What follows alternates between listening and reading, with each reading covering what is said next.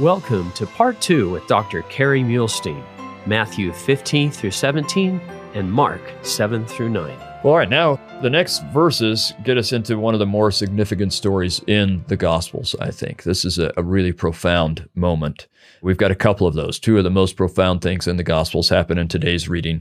And of course, in the readings we get to when we get to what we call the Passion narrative or the Gethsemane and crucifixion narratives. But Hank, do you want to read for us a little bit? Let's just start in Matthew 16 and we can do let's just start with 13 through 14. When Jesus came into the coasts of Caesarea Philippi, he asked his disciples, saying, "Whom do men say that I, the Son of Man, am?" And they said, "Some say that thou art John the Baptist, some Elias, and others Jeremiah, or one of the prophets." Let's get our setting for this because it impacts a little bit of what's going on here. We've talked already about a couple of the different kingdoms. So you've got the Romans divided this up after Herod the Great dies. They divide up his kingdom, and one of them is ruled by one of his crazy sons, and so then it gets taken away from him, and it's ruled by Romans themselves, and that's Judea, right? And at this point, Pilate is in Judea. Jerusalem, that's where it is. Yeah, Jerusalem is in Judea. It's that southern part that has like the Dead Sea and Jerusalem in that area. Then you've got two different parts on either side of the Jordan that are given to his son, Herod Antipas. And that's the Herod that you'll see Jesus interacting with the most. And John the Baptist, he's the one that kills John the Baptist and so on. Then you've got that group of Decapolis cities that we just talked about. But Herod had another son, Herod Philip. He names all his sons after himself, right? He's quite a guy. But anyway, Herod Philip has this really northern part. That's the part that the Savior is going to now. Herod Philip's area that's on the east side of the Jordan River, north of the Sea of Galilee, that area, all right? Which he named after himself. Yeah, the capital he names after himself. That's exactly right. So this capital he names after the Caesar Tiberius, but Caesar and himself Philip. So Caesarea Philippi is his new capital that he's building, named after Tiberius or Caesar and himself, because why not? He's got a little bit of his dad in him, so why not name the city after yourself? It's got a Jewish influence, but it's also a very Hellenized city and Romanized city. So it's got all sorts of temples in it. And the primary temple is the temple to Pan. The modern name for this place, it would be Panias, but in Arabic, they don't do P's really, so it becomes Banias. And that's what it's called today, is Banias, named after Pan, but it's Caesarea Philippi. And they're in the coasts, it says. So they're not right in the city. They're in the borders. Coast is the KJV word for borders. They're in the border. They're just right near the city, but not in the city. And that's where he chooses, and we'll see at least some reasons, I think, for this as we go along, but that's where he chooses to have this profound discussion with his disciples there. And he asks, "Who do they say that I am?" And note that he uses the title for himself even in asking the question, the Son of Man.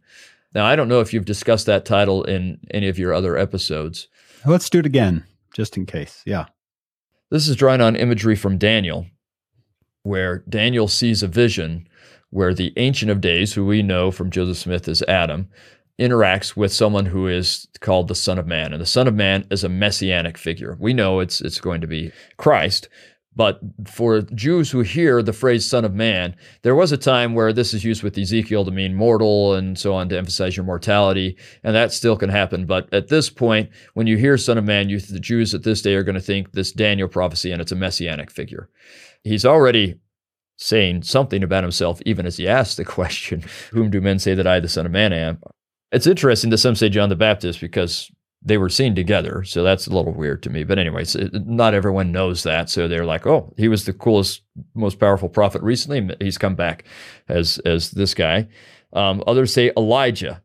And you can get why they would expect, they know Elijah is going to come back at some point, and the Savior is doing miracles that are like Elijah. So let's maybe stop and talk about this, because it's going to come to play in what Peter is saying, and it's going to come to play in a number of future readings, and so a number of your future episodes. Elijah and Elisha are the greatest miracle-working prophets in Israelite history. That's what they're known for. We don't have their sermons or anything like that. They preach through these miracles. So if you're going to judge a prophet as someone as to whether they're a prophet or not and whether they're a great prophet or not, then the standard is Elijah and Elisha. And Elias is the Greek version of Elijah. So when you read Elias, just think Elijah. And so that's the standard. So the Savior is working miracles that are like Elijah and Elias. Again and again, raising people from the dead, which Elijah and Elisha did, healing people, control over the elements, control over food. Elijah and Elisha did all of these things.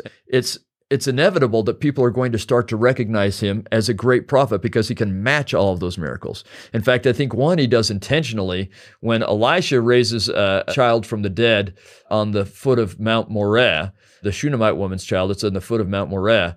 Well, if you go around the corner of Mount Moriah is the city of Nain, and that's where the Savior raises a widow's son from the dead. And I think it's not coincidental that it's in the same place. I think he does these things as signs so that people will say, okay, I can't help but think of Elisha when this happens here. So he's being recognized as a great prophet. And there are stages in recognizing who Christ is. And one of them, you can think of him as a man or even a good man. The next one is a prophet or even a great prophet. And that's where most of Israel or most of the Jews are for quite a bit of this story. But then it's a step up from being a great prophet to being the Messiah. That's something more. And then their concept of Messiah does not include necessarily, for very few would it have, and maybe hardly any, maybe none, I don't know, but the concept of Son of God.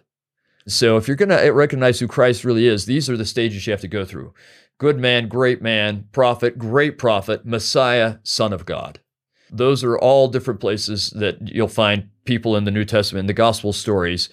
Everyone you encounter is probably somewhere, well, some people think he's like a terrible person, but most of them think he's somewhere on that spectrum, and they have to kind of figure out where they are on that. And he's continually doing things to help them come to that realization. And you're going to see when you get to John 11 and things like that, when he does miracles that exceed, John 9 and John 11, he does miracles that exceed Elijah and Elisha. And that's when the Pharisees and Sadducees decide, especially the Sadducees, decide they have to do something because he's getting really popular. Yeah. Yeah, and it's hard to escape the conclusion he's more than a great prophet. When he's exceeded, if you exceed Elijah and Elisha, you have gone to the next level. So all of these miracles we've been reading about are taking people to the point where they are equating him with Elijah or Jeremiah or John the Baptist. They are equating him with the greatest of prophets. You don't see Simon and the others saying, his apostles saying, yeah, they're saying you're the Messiah. Now, that people will be getting to that point for sure, but that's not the answer they're saying here. They're equating him with three great prophets, John the Baptist, Elijah, and Jeremiah, three of the greatest prophets. And then he asked them this pointed question that I believe one day, and hopefully in some ways today, but at some point it will be even more significant, we all have to answer this question. Do ye say that I am? I know what other people think. What do you think? Yeah, that's something that we have to answer for ourselves. And one day I think we're going to have to look at the Savior and answer that question again. And yay for Peter. Everyone has foibles, but I love Peter. And note here, they call him Simon Peter. His name is probably Simeon, but this is Greckified, right? Simon and Peter, which is from Cephas, which is from Sefer. We'll talk about that, but the rock, right? So they're giving him both of those names right here. They're giving him the full description as he gets this rock name. And Simon Peter answered and said, "Thou art the Christ." So we're leaving behind great prophet. You are the Messiah, and what's more than that, you are the Son of the living God. Now, we did have back in John chapter 1, when Nathanael called him the Son of God. And I don't know, there's a part of me that thinks maybe that's a later edition or something, I don't know, like that. It seems like this is when they're really coming to realize that. Maybe some of them realized it as early as John chapter 1, or maybe that's later edition, I don't know. But this is when we get Peter declaring on behalf of all the apostles, you are the Son of the living God. And that is incredibly significant. Yeah, it's not something they were taught, because obviously Jesus says, you didn't get that from a teacher. That's exactly right. You got that from Revelation. I guess we can have John read verse 17 and 18. And Jesus answered and said unto him, Blessed art thou, Simon Bar-Jonah, for flesh and blood hath not revealed it unto thee, but my Father which is in heaven.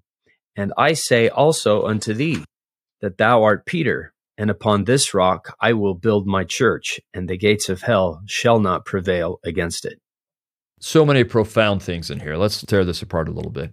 So I love blessed art thou, and he calls him what would be his most full and proper name in Aramaic the way that they usually are called. So he's going to give him that name before he gives him another name.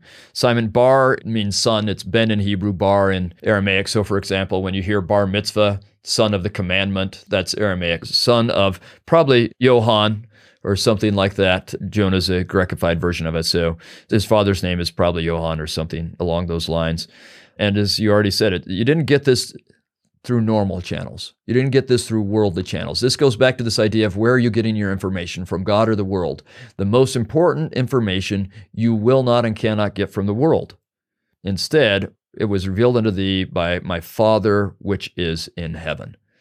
That is the only way to learn the things that we really need to learn. I don't want to get into this too much in detail. I have a whole small chapter in a small book I wrote on the book of Abraham on this, but this idea that there are different ways of learning, what we call epistemology if we want to try and impress people and sound really smart, but ways of learning. We talk about observation or authority, all these things, but in the end, we create processes. And one of the processes that we rely on in our day is kind of a combination of logical reasoning and observation, and we call it the scientific process. We observe things, and then we try and take what we've observed and reason it out and come to a conclusion. And that's fantastic for teaching us a number of things. There are some things it cannot do. It's just not equipped to do it. The most important questions in life, what we might call the key questions, the primary questions, as Elder Corbridge termed it, those primary questions cannot be answered by the scientific method. They can only be answered by the revelatory method. I don't want to say that the scientific method isn't important or isn't valid or valuable. It certainly is. And I'm quite pleased to have a microwave and cars that work and all the things that we get through that method, right? It's valuable. But just like it would be stupid to discount that method, it's equally stupid to discount the revelatory method and the things that it is designed to reveal to us or to answer, the questions it's designed to answer that the scientific method is not designed to answer. And all of the most important questions the scientific method can't answer, but the revelatory method can. And that is questions about the restoration, and most importantly, this question: who is Jesus? And we can study all we want. Nothing in the academic method can prove or disprove that Jesus is the Son of God. It's not equipped to do so. It's like using a shovel to cut down a tree. It's the wrong tool. You need to use an axe if you're going to cut down the tree, or a saw. And the correct tool is the revelatory method. And that absolutely answers this question that Jesus Christ is the Son of God. And in my mind, we need to help our young adults and our youth really start to understand this, because they hear so much from the world again and this academic method that they are prone to trust that and discount the revelatory method. And we need to recognize that they're each designed to do two things, and they are both valid, and it is naive, really, to dismiss the revelatory method. The people who dismiss it are the people who have never experienced it. And again, that's just so silly to allow someone to dismiss something because they just don't know about it. When I was growing up, a really close friend of mine was colorblind, but he didn't realize that, and we didn't realize it for a while. And I can remember, this is when I was young, right? And I can remember discussions where he kept saying, he thought we were trying to trick him when we talked about the color purple. And he said, there's no such thing, right? He just thought it was a joke we were playing on him. There's no such thing. Naive for him to say there's no purple just because he can't see it. I could see purple. This would be like me saying there's no such thing as infrared just because I can't see it with my eyes. But that's exactly what we do when we say that the revelatory method is not a reliable method for learning. That's just someone who hasn't experienced it, dismissing it because of their own inexperience and naivete, where we need to teach everyone to take that method of learning very seriously and very valid, and as the only way to answer the most important questions. You talked about Elder Corbridge. I had brought this talk up just for this episode. It's called Stand Forever. It's a BYU devotional. We can link it in our show notes. Just go to followhim.co. I have it extra credit in my classes. Yeah, we've talked about that because people will do things for extra credit that they won't do if it's required. I know. Anyway, yeah. So if I really want them to read it, I'll make it extra credit. Yeah. But it's a good idea. What's a primary question and what's a secondary question? He talks about the divine method. He talks about the scientific method, the analytical method, the academic method, and then he talks about the divine method of learning. And one thing he says is, pay whatever price you must pay, bear whatever burden you must bear, and make whatever sacrifice you must make to get and keep in your life the Spirit and the power of the Holy Ghost. Every good thing depends on getting and keeping the power of the Holy Ghost in your life. Everything depends on that. Powerful talk. Amen. Amen. If you know someone who is struggling with understanding a few things, I would say get that from that talk, look at that section. You can look at that section of my book about it or whatever, but make sure you understand the contrast between different methods of learning and the value of each, and then help other people understand it. It's one of the most valuable things we can do for our youth today. So if you're a youth leader listening to this, teach them to value revelation as a source of learning. Make the talk extra credit. Yeah, that's exactly right. Get them to recognize the validity of hearing him, if we're going to use President Nelson's phraseology, right?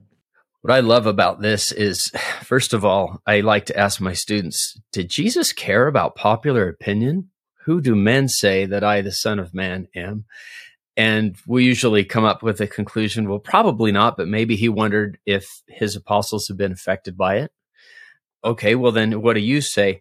So then he goes to that next level. What do you think? It's like, what does everybody think? And then, well, what do you think? And gets those answers. But one of the things I wanted to ask you about, when he says, flesh and blood hath not revealed it unto thee, he's saying to Peter, isn't he? You didn't even get that from me. Because Jesus at that point was flesh and blood. No one could take his life from him unless he allowed it. So it was different, but he's like, Peter, you got that from God. You got that from my Father, which was a step up. My brother-in-law, Jeff, teaches seminary out in Harriman. He says, often I'll begin class by just saying, all right, what have you heard? Kind of what are they saying out there? Well, I heard this, Brother Loveridge. Oh, I heard this. And, okay, but what do you think? And does exactly what Jesus did. Okay, what have you prayed about? What have you pondered? What have you wrestled with? And what has God told you after that? And I think it's a really nice way for all of us, what are we hearing out there? Okay, but what do you think? And what has the Lord revealed to you? And are you willing to break from popular opinion? Yeah. And it ties back into what we were talking about just a minute ago. I mean, I could almost hear President Nelson asking us, all right, what's the world teaching? And are you going to go with that? Or are you going to go with what God is teaching you? What do you think? That is a powerful contrast. That's good, John. It's very, very important. And I think one of the problems with that is things are so instant. We can ask Siri and Alexa and Google and get answers like that. And the answers from God come on his terms, and sometimes they're not as quickly. And so that's a caution, is that it might take a while and some wrestling. I have my students, speaking of wrestling, I have another extra credit. Go to BYU Idaho's website and find Sherry Dew's talk called Worth the Wrestle. And it's 27 minutes and 59 seconds. So in under 28 minutes, you can watch this talk. And that idea, again, it might not come quickly, but I want you to have your own answer, and it'll be worth the wrestle. So what has God told you is kind of like the verse 17, flesh and blood hath not revealed it unto thee, but my Father. Well, what has Father told you? Anyway, that was too long, but you get the idea. Excellent, John. Well, Hank, why don't you read for us verses 18 and 19? Okay, this is from Matthew 16. I say also unto thee that thou art Peter, and upon this rock I will build my church, and the gates of hell shall not prevail against it. I will give unto thee the keys of the kingdom of heaven. Whatsoever thou shalt bind on earth shall be bound in heaven. Whatsoever thou shalt loose on earth shall be loosed in heaven.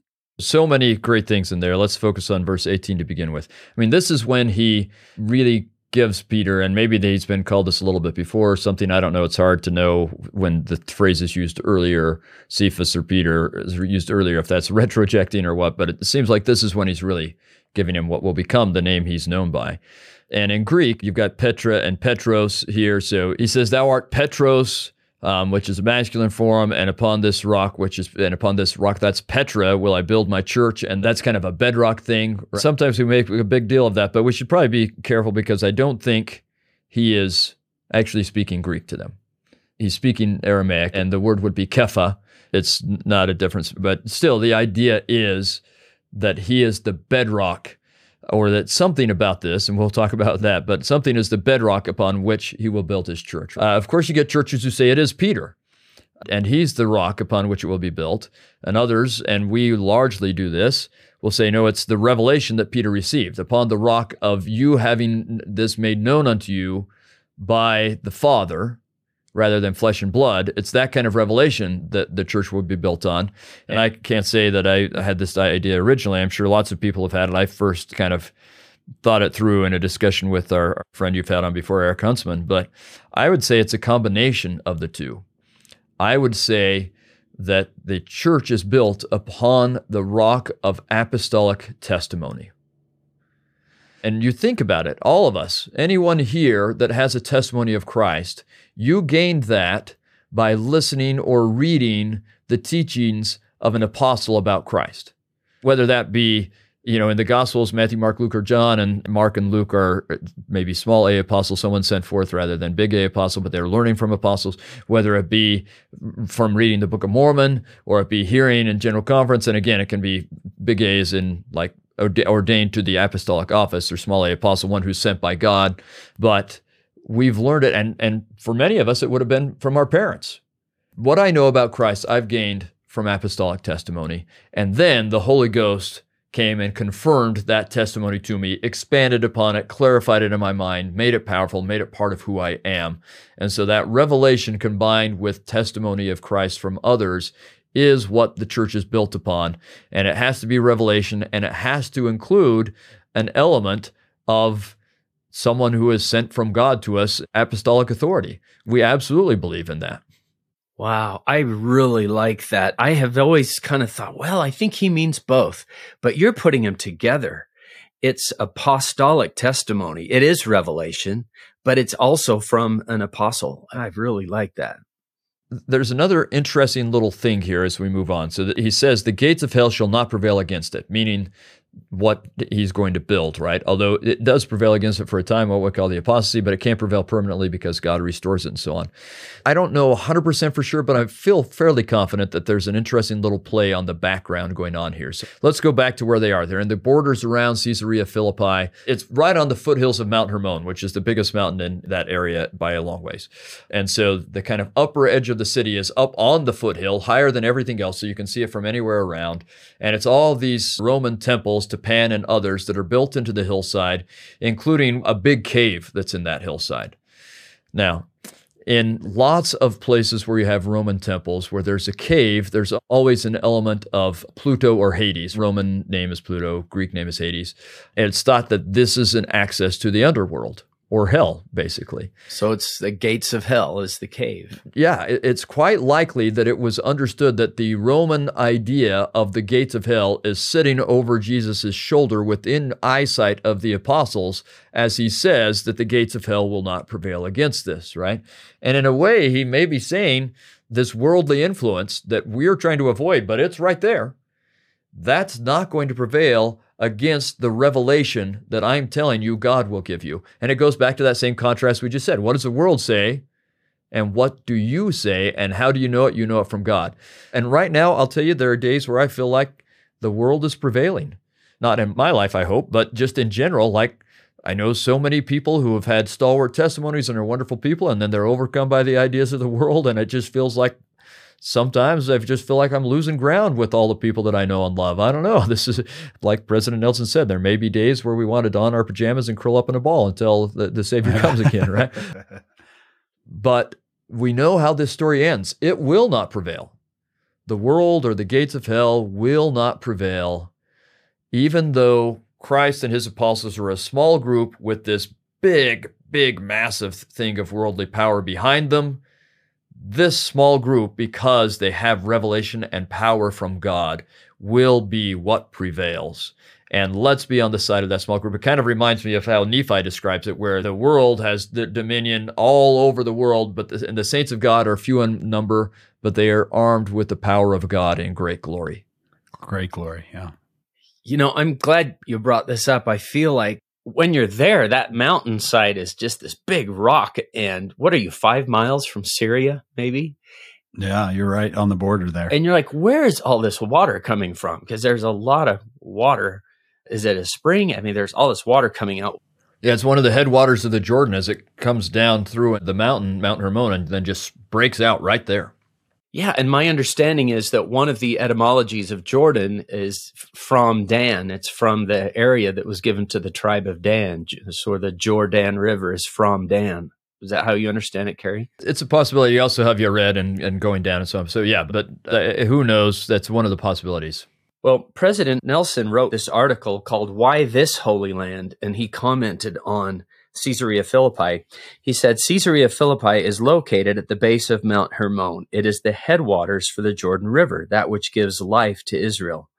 There is a mountain at the base of which is a mighty rock from which water seems to be flowing, literally the liquid lifeline of this country.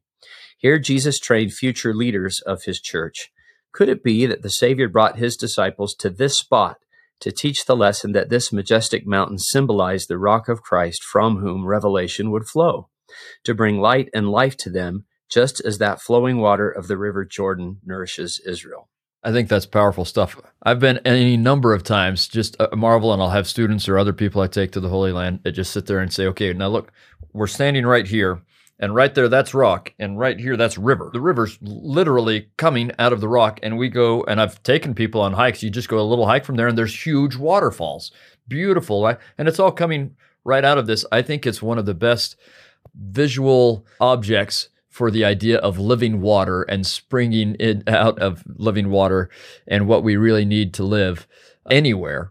It's just a fantastic place to teach that. And so I'm with you that I think it's not a coincidence, both that you have above where that living water springs out, the things of the world, but then you have the living water coming here, and most likely Christ and the apostles are somewhere by where that water's flowing. And he has all of these things that he uses as setting the scene for this significant thing, teaching about who he really is, the living water, as opposed to the world, and what they need to learn and what they need to do. Christ takes advantage of everything in his teaching moments. Now, we read verse 19, and that's also very significant. This is the promise: I will give unto thee the keys of the kingdom of heaven.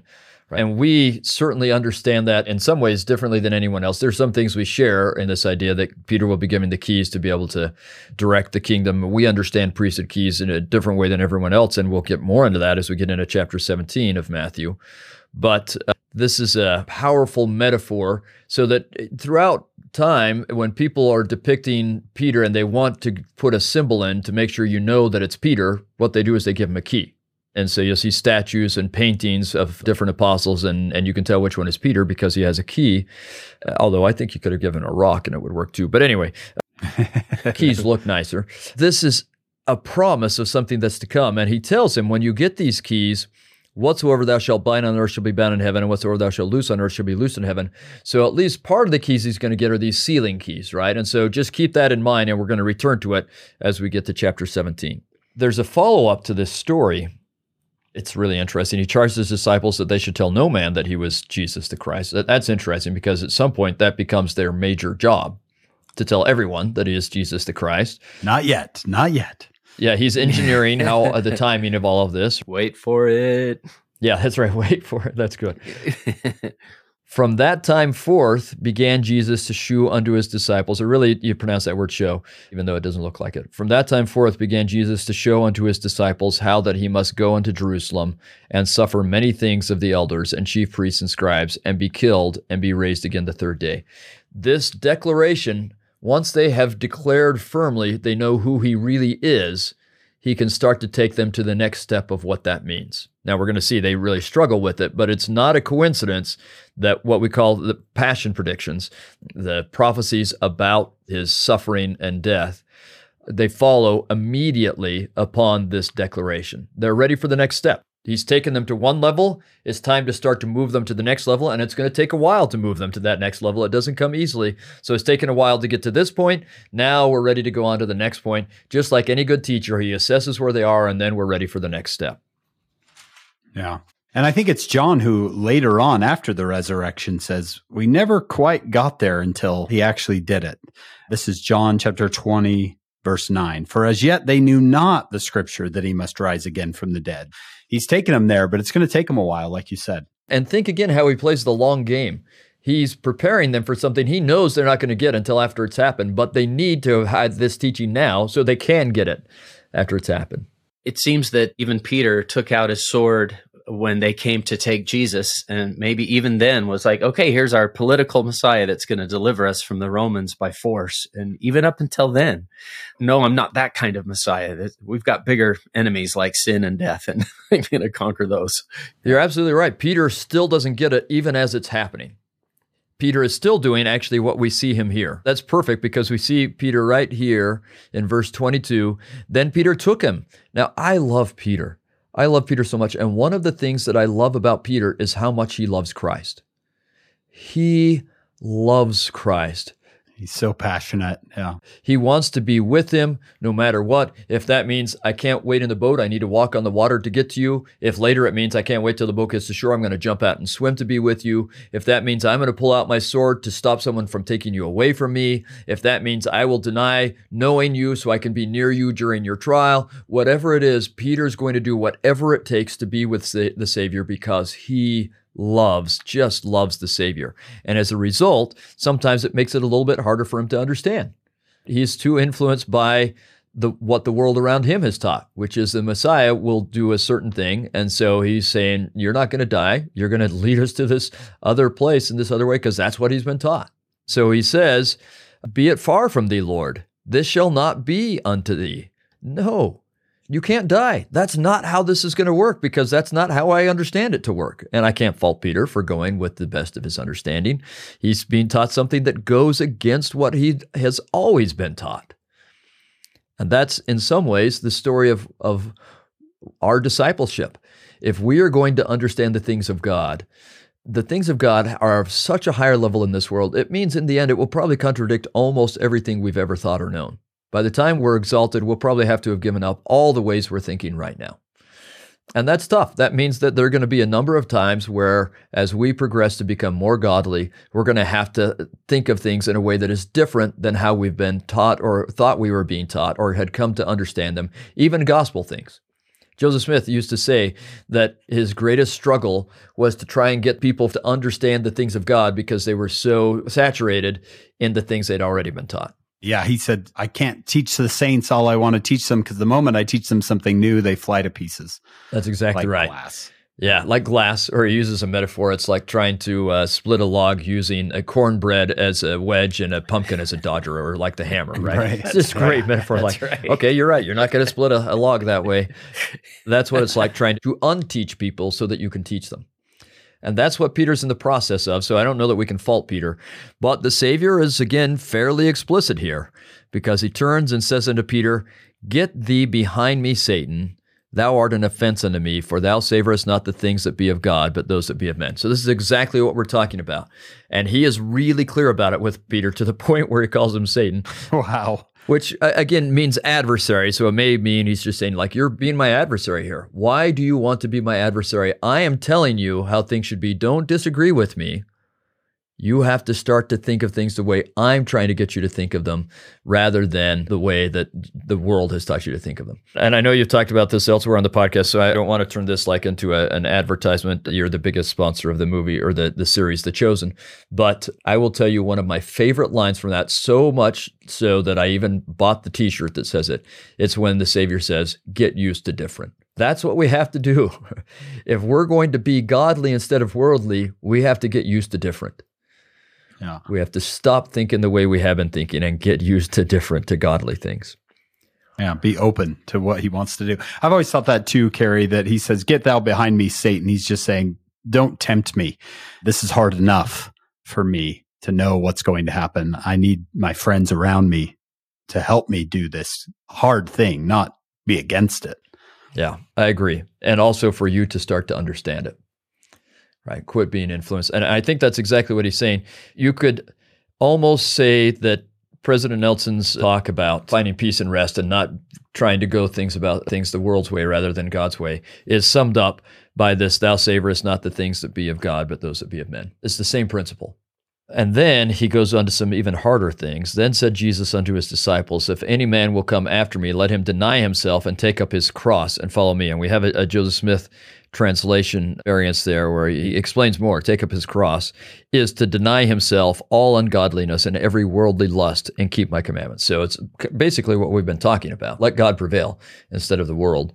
You have to give up the things of the world. And it's going to be tough. Let's just be clear. It's going to be tough. As President Nelson said in that same talk I was just referencing, don't expect it's going to be easy. It's not going to be easy. It's just easier than all the alternatives. The worldly alternative is not easier than this. It seems like it at the beginning, but by the end, it's not. I always find myself thinking of section 121.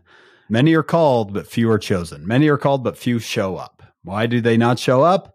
Because their hearts are set so much on the things of this world and aspire to the honors of men. They don't learn one lesson, just a single lesson, that the rights of the priesthood are inseparably connected with the powers of heaven. You have to shed off all that worldliness in order to reach the Savior. Even our favorite ones, though, Hank? Is that? Yeah, even your favorites. Even your favorite sins. Darn Didn't it. President Nelson say that too? Yeah, in that same talk. Now, what he teaches in Matthew chapter 16, verse 25, we think we get an even a little bit of an expanded version of that in the Mark account. So we're going to jump back to Mark. I told you we'd jump back and forth a bit today. That's why I've got both my Bibles here. So we'll go to Mark chapter 8.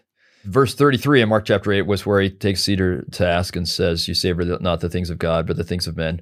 Then verse 34 of Mark chapter 8.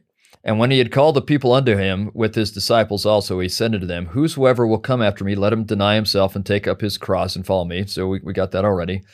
For whosoever will save his life shall lose it, but whosoever shall lose his life for my sake and the gospel's, the same shall save it.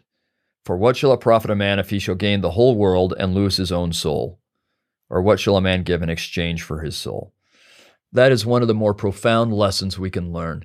As long as you are seeking after yourself, and we live in like an incredibly individualistic society. So many of the messages, even if they're about something else, they have this subtle little message that this is about you and you doing what you want for you, and don't let other people tell you to think differently or behave differently or dress differently or whatever else. This is about you doing you. I want to get rid of the saying you do you, and I want to change it to the saying you do God's you. Look at what God can see in you and become what God wants you to be instead of being the limited you that you are right now. Why settle for that limited you? But so often in this incredibly individualistic society, it's about seeking things for yourself. And Christ is telling us, no, this is about doing things for God and others. That's when you'll find yourself, but you can't find it if you're focusing on finding yourself. A journey to find yourself is bound to fail. You'll find yourself when you've forgotten yourself. That's counterintuitive, but this is one of those things we have to unlearn. That's the godly way of thinking, not the worldly way of thinking. I like that Jesus to show us the way, and he says, I am the way. He didn't say find your own way or find your truth or find your north. He said, I am the way, the truth, and the life. And like you said, he never said you do you. He said you do me. What manner of men ought ye to be? You're trying to be like me. You're not trying to be like you. That's exactly right. Look at the trouble you've gotten into trying to be you. Yeah. And why do you want to settle for something that limited anyway, honestly? But I'm not someone who doesn't like himself. I like myself, but why do I want to be satisfied being this when I can be more? Yeah. And I think that President Nelson quoted one of my favorite Ezra Taft Benson lines about men and women who turn their lives over to God will discover he can make a lot more out of their lives than they can. So you're not losing or giving up or sacrificing anything by giving your life to God, because he'll make more out of your life than you can. Yeah, I mean, it's a little bit like saying, why, I guess you sacrifice the caterpillar when you become the butterfly. But why do you want to not become the butterfly? But what a good trade. Similar to what Jesus said in Matthew 10, the apostolic discourse, he says, he that findeth his life shall lose it, and he that loseth his life for my sake shall find it. I love this, Kerry. This is totally opposite than what you think, but you've got to let go of your individual lifestyle, invest fully in me, and you'll find what you're looking for. Yeah, and that's why I love both what you're saying. I think it ties in really well with what John said, where he says, I am the way. When you are forgetting about yourself, you have to first lose yourself in serving God, and that will also turn you into serving others. But you have to come to Christ. That's where you have to go. Forget about yourself. Make your entire life about serving God. Now, that's going to include you have to go to work and put food on the table and all that other stuff. But keep in mind that you're doing that because you're serving Christ. And I have to say this, verse 36, for what shall it profit a man if he shall gain the whole world and lose his own soul? It reminds me of probably my favorite line from my favorite play, which is A Man for All Seasons, which I know President Monson also liked. It's just such a fantastic play, and you can see a couple versions of it. I'm just going to tell you that the Charlton Heston version is most faithful to the actual play. Charlton Heston directs and stars in it. And you get this great line at the end where Richard Rich has perjured himself in order to become the governor of Wales, basically. And you get this great line from Thomas More where he says, it profiteth a man nothing if he gain the whole world and lose his own soul. But for Wales? You gave up your soul for Wales? Really? Is that worth it? And I can't tell you how many times that line has come back to haunt me as I've been about to do something that would get me this, like even playing a game and I can find a way, well, they wouldn't notice if I did this, right? And I'll win this game. And I'm like, but for Wales, like winning the game is worth not being honest? How stupid is that, right? But a piece of your soul. yeah. So that line comes to me all the time. But for Wales, but it's taken directly from verse 36 there. And I think verse 38 is also worth thinking about. And I just would ask everyone to think about this verse in the way you interact with people not of our faith when it comes to our beliefs about tough issues, social issues, or whatever else, including our academic colleagues and anyone else. Just think about this verse. Whosoever therefore shall be ashamed of me and of my words in this adulterous and sinful generation, of him also shall the Son of Man be ashamed when he cometh in the glory of his Father with the holy angels. We have to admit, sometimes it is embarrassing and it's difficult, and you know you're going to be mocked when you stand up for the things of God. That's just absolutely going to happen. And I know in the academic world, it especially is going to happen because there's such an anti-religious bent in academia in general. But this is a verse I think of when I find myself kind of wanting to hedge a little bit, explaining our beliefs, or hedge a little bit, standing up for them. And I think, you know what? I really don't want to be ashamed of Christ because I really don't want him to be ashamed of me. I'd really like him to be my full force advocate. That's what I want. Not, well, sorry, you were ashamed of me, and so this is how it's working out. It's pretty easy in the chapel to take upon you the name of Christ. Then when we take the sacrament, pretty easy to be a member of the church in the chapel, but then we go out for the next 6 days into the world and have to remember, I know I'm trying to represent and I don't want to be ashamed. Thanks for reading it that way. Yeah, there are times where I kind of do want to soften the language when someone asks me, I've been in lunches at academic conferences and they ask me, so why does your church teach this about marriage? Or why does your church teach this about word of wisdom or whatever, right? That comes up a lot because they're all drinking or whatever. And there are times where I kind of want to soften it a little bit. It's hard not to in the face of where, everyone there is going to say, what's wrong with you? This verse helps me a little bit. I'm not saying I succeed every time, but it helps. I've always thought if I was sitting next to Paul, he'd be like, I'll tell him. Yeah, right. Yeah, Romans 1. Yeah. I am not ashamed of the gospel of Christ. You might be ashamed. I'm not ashamed. I'll say it how it is. That's certainly true of Paul. He's not going to mince words either, is he? Maybe sometimes he should. But anyway, It reminds me of Elder Clayton Christensen that wrote that book about everyday missionaries. And such a good point that, how was your weekend? Why not say, oh, church was awesome this week? Instead of what you did on Saturday, why not say, I heard the best talk on Sunday, or very inspiring talk in my church, or we had the best lesson. And it's just another way not to be ashamed, but to say, I love this. It's the power of God unto salvation. It's the best. I love my church. I love hanging out with these people, and I struggle, but it's given me a path and hope and a reason for everything. That's good stuff. Well, all right, let's hit at least a few more. There are at least 2 more stories that I want to touch on that I think are really, really important. There are several more we could touch on. We may not have time for all of them, but chapter 17 in Matthew, we'll go back to Matthew. So it's continue on the story after Caesarea Philippi. We get, after 6 days, Jesus taketh Peter, James, and John, his brother, and bringeth them up into an high mountain apart. Now, there are a lot of people who debate where is this mountain, and the 2 leading candidates are Mount Hermon. And I know people who are so sure it's Mount Hermon, they feel like it's blasphemy to say it's anywhere else. The traditional site is Mount Tabor. I think that's a really good candidate as well. I lean towards that. I'm 51% sure it's that and 49% sure it's Mount Hermon, but I don't really know. Part of the reason I lean towards that a little bit is it's actually about a 6-day journey from Caesarea Philippi to Mount Hermon. So that's part of it. But I don't want to take that too far because I think that it's likely that Matthew's doing something else here as well. Remember, Matthew loves to bring in things for a Jewish audience. And there's this great story in Exodus 24 where God is calling Moses and several of the leaders of Israel up to meet him in a high mountain. And from when he calls them, it's 6 days until they get to be in his presence. And you get similar things happening then. You're going to have light, and Moses' face is eventually going to shine, and we're going to talk about that here. There are clouds and so on. There's a cloud here. So I think that there's an intentional parallel being made, and Moses is going to be here as well, right? And the glory of God. So I think there's an intentional parallel being made between the experience at Mount Sinai and the Mount of Transfiguration. So does that mean it wasn't literally 6 days later? No, it's probably 6 days later. A lot of times God has things happen literally in a way that symbolically teaches us and reminds us of things. So maybe he had them go to Mount Tabor, so it would be 6 days later, or maybe they just hung out in Caesarea Philippi for 6 days. That part seems odd to me. But anyway, however it works. And I will also tell a story, just an experience I had at Mount Tabor that made this a little bit more real because it talks about them being kind of overshadowed and they're not seen by other people and even a cloud that's there. You've probably been to Mount Tabor where they've built a church to commemorate this, and it's got 3 parts to it, one for Jesus, one for Moses, one for Elijah. And as you kind of come up, there's all this garden area, then there's a gateway, and at that gateway you can see the church, and it's like maybe about 70 yards away.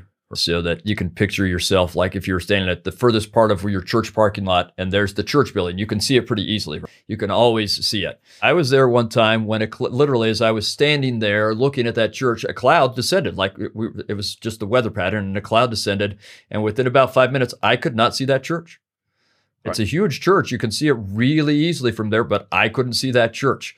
And it made me think of, and this could happen on Mount Hermon just as well as on Mount Tabor, right? But it really made me think about how you could be at a place where maybe there's a Roman garrison over here, there are other people over there. This cloud descends, you are really, really by yourself.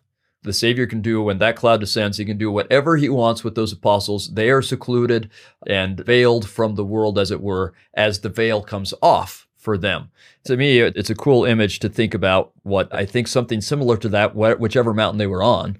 And maybe it's not either of those, I don't know. But whichever mountain they're on, I think they have that kind of an experience. And I like to try and picture a little bit what it would be like as we read it and make it kind of real that way. That's my thing, right? So Tabor is where we've all gone, where it's quite a windy road, right? And you have to drive up and take a shuttle, and it's really windy. And then, it's 100 switchbacks, yeah. The dizzy drive, yeah. Okay, that's Tabor. Yeah, they're in the Jezreel Valley. So it would be a part because it's like the only mountain, it's this valley around it, and it's just sitting by itself there, and it's high for that area. Mount Hermon is high, and it's like the mountain in that area, so it's high and set apart. Either one of them fits the description. The 6 days thing, do you know the Sinai reference for that? Yeah, Exodus chapter 24 describes that experience. That's where they're going to renew the covenant and have blood sprinkled on them, and several of them see God there, Jehovah. That could be a parallel. Okay, I love that. Yeah, I think it is a powerful parallel to me. It's this covenant-making priesthood ordinance experience at Sinai. Verse 1, Jesus takes them up there, verse 2, and was transfigured before them, and his face did shine as the sun, and his raiment was white as the light. So white as the light. I think the word transfigured here is interesting because I find this kind of fun. I remember we did a podcast just a little over a year ago that was the first one for the Old Testament year where we talked about Moses being transfigured. And that's one of the places we can learn a lot about transfiguration. I'm not sure that the way we usually use that word, so transfigured just means your figure has changed, okay? So it certainly works for here. But the way we usually think of the word, the technical term for Latter-day Saints is that your nature is changed so that you can be in the presence of deity. So I would guess if that understanding of transfigured, the people being transfigured here are Peter, James, and John. But Christ is certainly transfigured if we're just going to go with the literal, like your figure is changed, because it seems like this is where the veil comes off. I'm not the person who can doctrinally declare that this is the case, but it seems to me that this is telling us that all the time he's been with his apostles and disciples and everything he's been doing on earth, his glory, his true nature is veiled. No one has seen the real Jesus. They're never seen who he really is.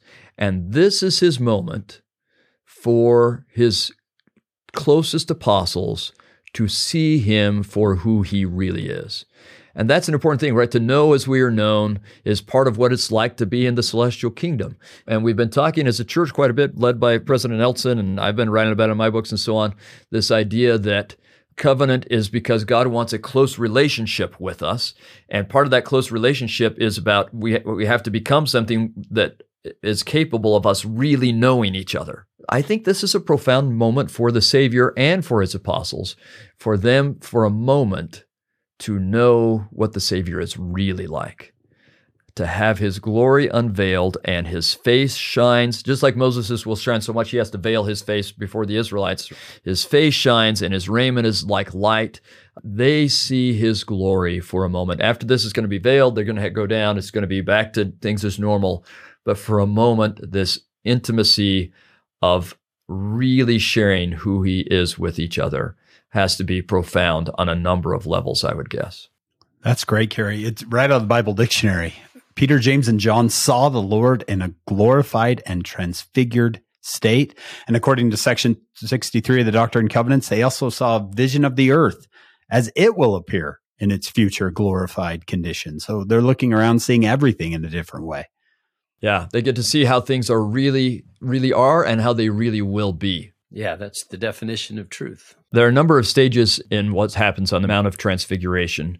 And the first one seems to be finally seeing who this being who they have been following and worshiping and have given their lives to, finally seeing what they had understood in some ways, finally seeing really what he's like. But the next step is the bestowal of some keys. So this is where that promise that we saw in Matthew 16, verse 19, that they would give him keys, this is where it's going to happen. We've got verse 3, and behold, there appeared unto them Moses and Elias, read Elijah there, talking with him. This is a really crucial thing. I'm assuming that the Savior gives them some priesthood keys. I don't know, but I would assume that the Savior gives them some priesthood keys. But we know Moses and Elijah give them priesthood keys. And this, in fact, would be the reason that Moses and Elijah were translated, so they could appear here. They don't need to be translated, and we're going to talk in just a second and even read where they appear to Joseph Smith in the Kirtland Temple. They don't need to be translated for that because by then the resurrection has happened and they can appear as resurrected beings. But this is pre-resurrection, so if they are going to appear to Peter, James, and John and give them keys by physically laying their hands on them, that's why they had to be translated, so that they could have physical bodies to lay on these other physical bodies and give these keys. Well, that's the Lord really planning in advance, right? Yeah, he plays a long game. Yeah. Don't let them die. We're going to need those bodies here. Yeah, that's exactly right. And you know, they're separated by quite a bit of time, Moses and Elijah, but they become traveling buddies. All right. Yeah. Now that we're translated, let's hang out together. We'll travel around and go visit people together. Where do you go during the interim? How long are you waiting as a translated being? Is there a waiting room? Wow. Yeah, well, probably Moses is saying, "Oh, you think that's cool, Elijah? Let me show you. I can part this water." And Elijah, "Oh, you think that's cool? Wait till you see my chariot of fire. This is, And so they have a good time together. But I think we can understand what happens on the Mount of Transfiguration better if we go to read section 110 and read what happens in the Kirtland Temple, because I think that's probably a more full account of something similar that would have happened in the Mount of Transfiguration. And typically, when people do this, they want to just jump to the part where you see Moses and Elijah. But remember, the first thing on the Mount of Transfiguration was seeing Christ in his glory. So I'd say, let's look at that. We got in section 110. So again, to set the stage, this is in the Kirtland Temple after it's been dedicated and after the dedicatory prayer that is section 109. This is an experience that Joseph Smith and Oliver Cowdery have when they pull some of these curtains apart to separate them from others, and they're where these pulpits of the Melchizedek priesthood are. Okay, section 110, verse 2. Yeah, even 1 through 3. Why don't we do 1 through 3? Okay, yeah. The veil was taken from our minds, and the eyes of our understanding were opened. We saw the Lord standing upon the breastwork of the pulpit before us, and under his feet was a paved work of pure gold in color like amber. His eyes were as a flame of fire. The hair of his head was white like the pure snow. His countenance shone above the brightness of the sun, and his voice was as the sound of the rushing of great waters, even the voice of Jehovah, saying. This seems to be really similar to what Peter, James, and John saw on the Mount of Transfiguration with Christ, right? They see him in his full glory. That's the first thing. And I wish we had more time. We could read all the wonderful things he says about their sins being forgiven and he's accepting the house and so on and so on. But let's jump. Maybe, Hank, can you read for us verses 11 through 13? Still in section 110. Doctrine and Covenants 110, 11 through 13. After this vision closed, the heavens were again opened unto us, and Moses appeared before us, and committed unto us the keys of the gathering of Israel from the 4 parts of the earth, and the leading of the 10 tribes from the land of the north. After this, Elias appeared and committed the dispensation of the gospel of Abraham, saying that in us and our seed all generations after us should be blessed. After this vision closed, another great and glorious vision burst upon us. For Elijah, the prophet, who was taken to heaven without tasting death, stood before us and said, and he quotes Malachi. Good, yeah, and all those things. Maybe jump down to verse 16 and read that as well. Therefore, the keys of this dispensation are committed into your hands. And by this ye may know that the great and dreadful day of the Lord is near, even at the doors. Now, that's interesting. We get this Elias that's mentioned in verse 12 there. And we know that, again, that's the Greek version of the name Elijah. We know that becomes a title for someone who's a forerunner. So is this one John the Baptist that works for the gospel of dispensation of Abraham, or is this someone else? Is some kind of a forerunner? That Greek name of Elijah becomes the title for a forerunner because of the prophecy in Malachi that Christ will send Elijah the prophet before the coming of the great and dreadful day of the Lord. So we know John the Baptist is an Elias, so he's a forerunner. There are a number of people that fulfill this forerunner role. And I don't know exactly who the Elias is in verse 12. And there's some indication that there may have been someone else who filled a kind of an Elias role, man of transfiguration. There's some suggestion that maybe John the Baptist is there. So I don't know what his role would have been, and he would not be resurrected yet. So I don't know. He's not there to give keys. Yeah. The key thing we do know is that Moses has the keys for the gathering of Israel, and Elijah has these sealing keys that were mentioned in verse 19 of chapter 16 about being bound in heaven and loosed in heaven and so on. Those sealing keys, which apparently are also associated with, as we learned from the Doctrine and Covenants, the keys of this dispensation. Those keys are bestowed upon Peter, James, and John, just like they will be upon Joseph Smith and Oliver Cowdery, so that the work of gathering and sealing, and the sealing is really about gathering in the hereafter. So the work of gathering in this life and the next can really take place with the authority of God. All the keys that they need to move the kingdom forward are bestowed upon them, I would presume, by Christ and Moses and Elijah, and maybe by some others there on the Mount of Transfiguration. And again, I just love that we have that same parallel happening the Kirtland Temple. And by the way, just as kind of your gee whiz, because the tradition grows up that Elijah would return on a Passover, and the day he appeared in the Kirtland Temple ended up to be Passover that year. I think it's a fantastic fulfillment of that prophecy. Was it April 3rd, 1836? I believe so, yeah. There's a JST footnote in the Mark 9 account of the Mount of Transfiguration where it says, there appeared unto them Elias with Moses. And the footnote says, or in other words, John the Baptist and Moses. So that's where we get that idea.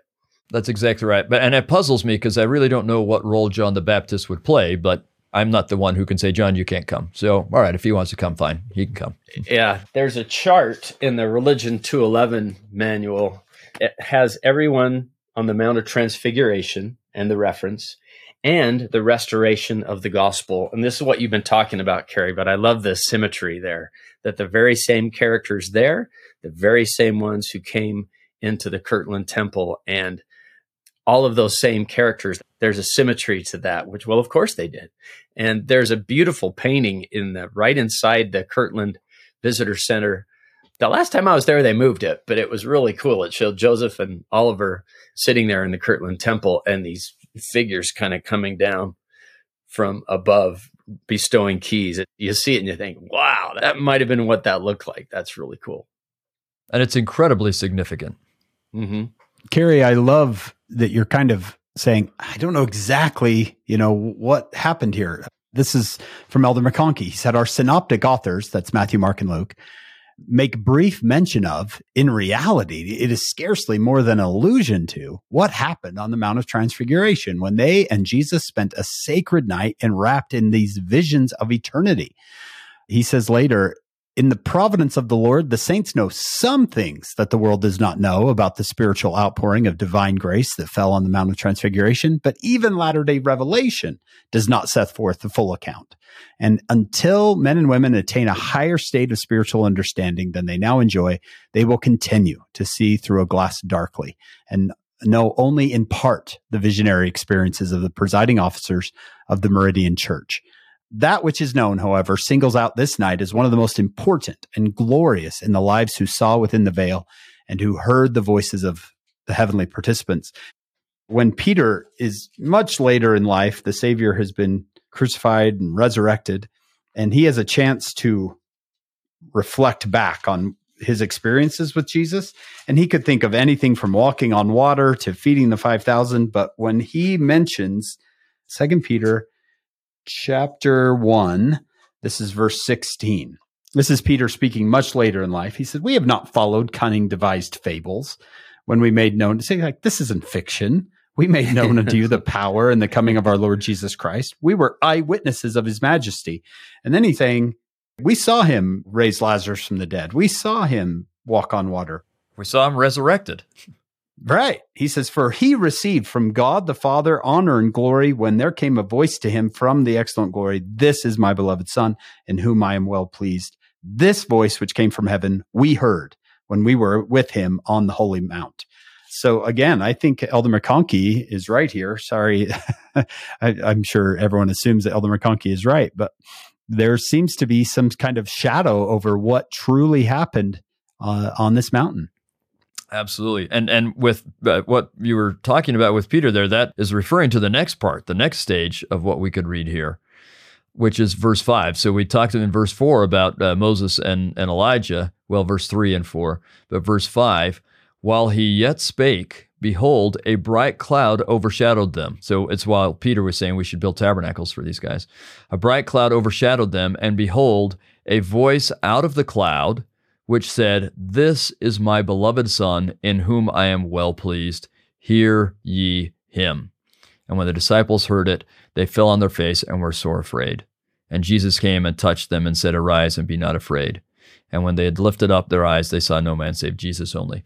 I think we also can't underestimate the importance of that witness from God. And you see the importance in the way, as you said, it's what Peter reflects on later. Some of the apostles had been disciples of John and may have heard God bear witness when Christ was baptized, but not all of them. And it seems like Peter, James, and John actually come just a little bit later. Peter's brother Andrew was probably there. But this is important. And when we talk about the doctrine of Christ, as it's outlined, say, in 2 Nephi 31 and 32, or 3 Nephi 11, or 3 Nephi 27, we usually talk about faith, repentance, baptism, gift of the Holy Ghost, and enduring to the end. But if you look at the whole thing, the way it's outlined there, when Nephi and others say, "This is my doctrine," and at the end they say, "That's my doctrine," everything in between is my doctrine.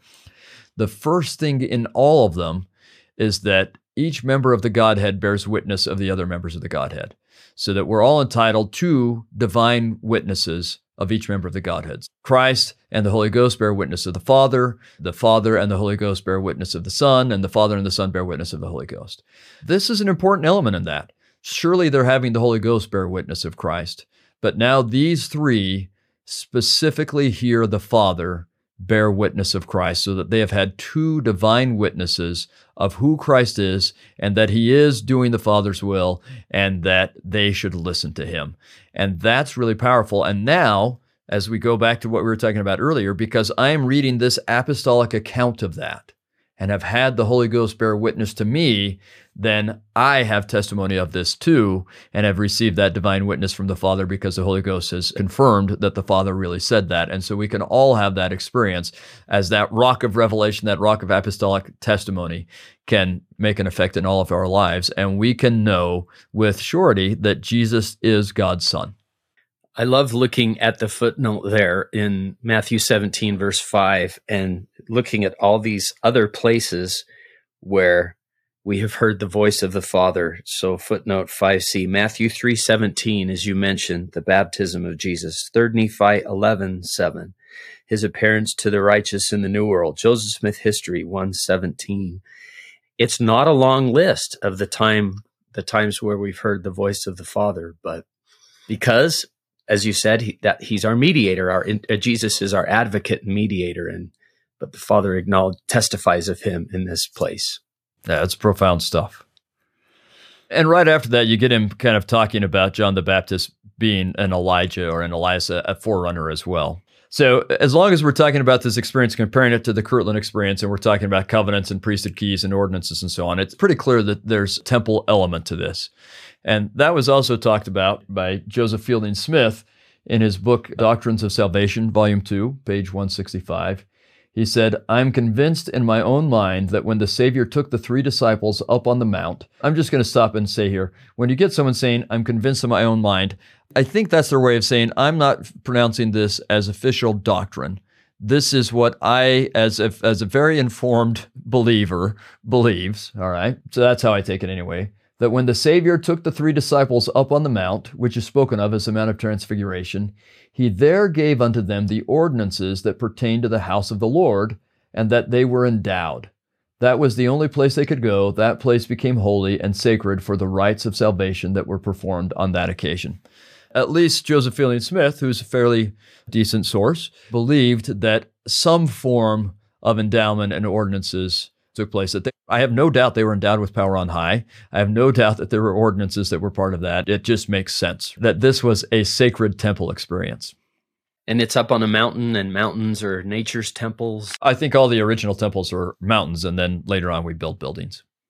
Well, so when they come down from there, and that's just such a profound experience, but there's at least one more story I'd like to share. It's meaningful for me in a number of ways. When they come down, there's kind of a hubbub going on. And we want to look a little bit in the Matthew account, and then we want to look in the Mark account as well. So if we continue with that Matthew account, after he explains to them about John, we get verse 14. "And when they were come to the multitude, there came to him a certain man kneeling down to him and saying," now I'm going to stop. I want to go to the Mark account. I think it has just a little bit more there, but I wanted you to see the continuity there in the Matthew account. The Mark account, I think, is just so beautiful. So we're at Mark 9:14. "And when he came to his disciples, he saw a great multitude about them, and the scribes questioning with them. And straightway all the people, when they beheld him, were greatly amazed, and running to him, saluted him. And he asked the scribes, What question ye with them? And one of the multitude answered and said, Master, I have brought unto thee my son, which hath a dumb spirit. And wheresoever he taketh him, he teareth him, and he foameth, and gnasheth with his teeth, and pineth away. And I spake to thy disciples that they should cast him out, and they could not. He answereth unto them, and saith, O faithless generation, how long shall I be with you? How long shall I suffer you? Bring him unto me. But he will later say, well, this kind only comes out by fasting and prayer. I'm grateful for that as well, to know that some trials are not going to be ended immediately, and it's not going to be a simple thing. It may be years of fasting and praying. I know there are some things that I've fasted for so many times, and as we talked about earlier, we see miracles along the way, but fasting and prayer is a key element in this. I want to point out one other thing. We're going to just jump forward just a little bit in this story, and then we'll read the verse again. But later, when this same Father is speaking to the Savior, verse 22, he says, And ofttimes it hath cast him into the fire and into the waters to destroy him. But if thou canst do anything, have compassion on us and help us. Elder Holland once spoke about this, and he said, note the us in here, because when a child suffers, the family suffers. The whole family suffers. And sometimes that's in a real way. Like I have a nephew who's very disabled, and it literally, he's now 15? Or maybe he's 14, about to turn 15, but it literally has taken over the entire life for that entire family, right? And we talked about some of the struggles that my family has had earlier. It's taken over everything in my wife's and my life, besides my child's life, for that whole time, right? It becomes your whole life. You all suffer, both because of how much it takes over what you can do, but because of the way your heart is poured out for your child. This man doesn't want to see his son cast himself into a fire. Who wants to see that, right? Or the other things he does to hurt himself. It just impacts everyone. And I think that there are probably, again, a lot of listeners who are experiencing this and can identify with what Elder Holland was talking about when he highlights the us of this experience, and also the interaction of the faith of the Father with what will go on with that Son. Elder Holland says, I can hardly read these words without weeping. The plural pronoun us is obviously used intentionally. The man is saying, in effect, our whole family is pleading. Our struggle never ceases. We are exhausted. Our son falls into the water. He falls into the fire. He is continually in danger, and we are continually afraid. We don't know where else to turn. Can you help us? Yeah. Man. You can feel it. Man, Elder Holland paints that so well, doesn't he? Mm-hmm. And I can see my nephew and his family. I can see ourselves. I can see others. I can see that. Like, please, please help us. We're pleading with you. Sometimes it's going to take a bit, but I believe in our own family situation, I can't tell you how many times I've had the sweet assurance, this is going to work out okay. And that's just enough to get you through the next month of it's not yet okay. It's more okay maybe than it was, but it's not okay yet.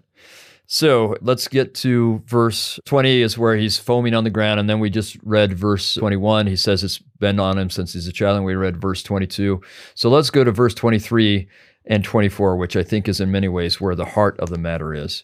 Jesus said unto him, if thou canst believe, all things are possible to him that believeth. That is so crucial, right? But then look, I love verse 24. It's one of my favorite verses anywhere. And straightway the father of the child cried out and said with tears, Lord, I believe, help thou mine unbelief.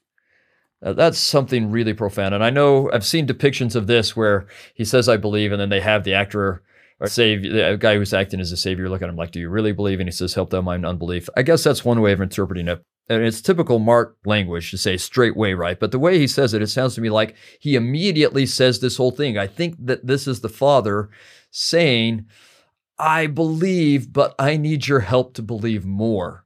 There are a couple of things that we should touch on with this. Elder Holland used this example. He says, when you're struggling, either with doubts or with having enough faith or with receiving blessings, lead with your belief. No, the Father doesn't say, Lord, I need help with my unbelief. I do believe, but I need help with my unbelief. He leads with his belief. He emphasizes that. I do believe. I need some help believing more or continuing to believe, but don't emphasize the doubts and the unbelief. Lead with your belief and then ask God to help with whatever part you're not believing, rather than instead focusing on the unbelief and going to the world to ask for help with further unbelieving. I think there's something really powerful in that. I think that this is something that we probably all have felt at times and something that we all need to feel. We can recognize, I have faith. Right now, I'm not sure I have faith enough for this, and I still have enough faith to ask for more faith. In fact, I think this is what we see with Peter. So his faith is shaken enough, he starts to sink as he's walking on water. But what's the first thing he says?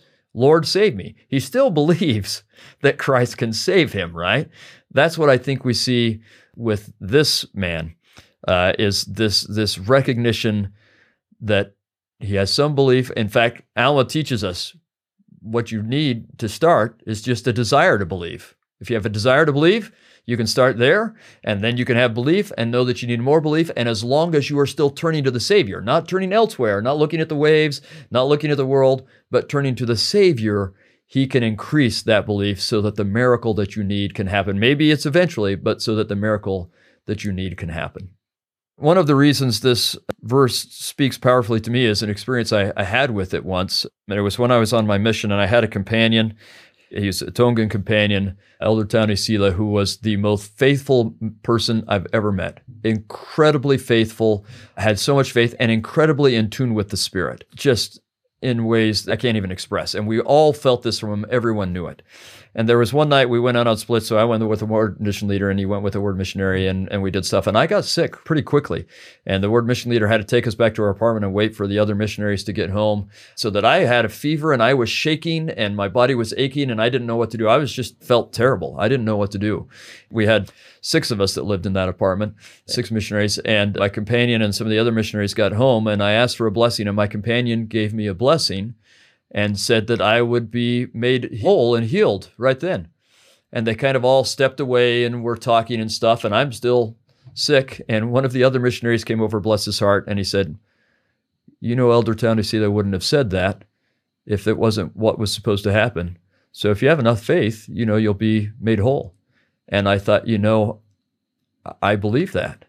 And what came to my mind was, Lord, I believe, help mine unbelief. And I was just a wash of belief came over me. And for about 5 seconds, I shook even more violently. And then I was completely 100% fine. No fever, no chills, no pains, nothing in my stomach, nothing.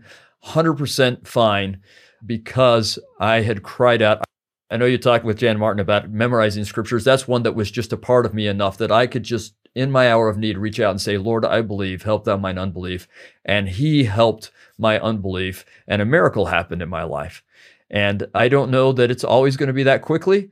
Like I said, right now, I'd like for some things to be more quick in my own life, but I continue to pray this now. I continue to pray as I seek for and expect miracles like President Nelson asked us to. I continue to say, I believe, help my unbelief, and I have seen miracles. Not always exactly the ones I wanted, but the ones that God knows we need. And you see it happen with this family. It's not easy either with this young man. Verse 25, when Jesus saw that the people came running together, he rebuked the foul spirit, saying unto him, Thou dumb and deaf spirit, I charge thee, come out of him, and enter no more into him. And the spirit cried out and rent him sore. This wasn't easy or fun. Rent him sore and came out of him.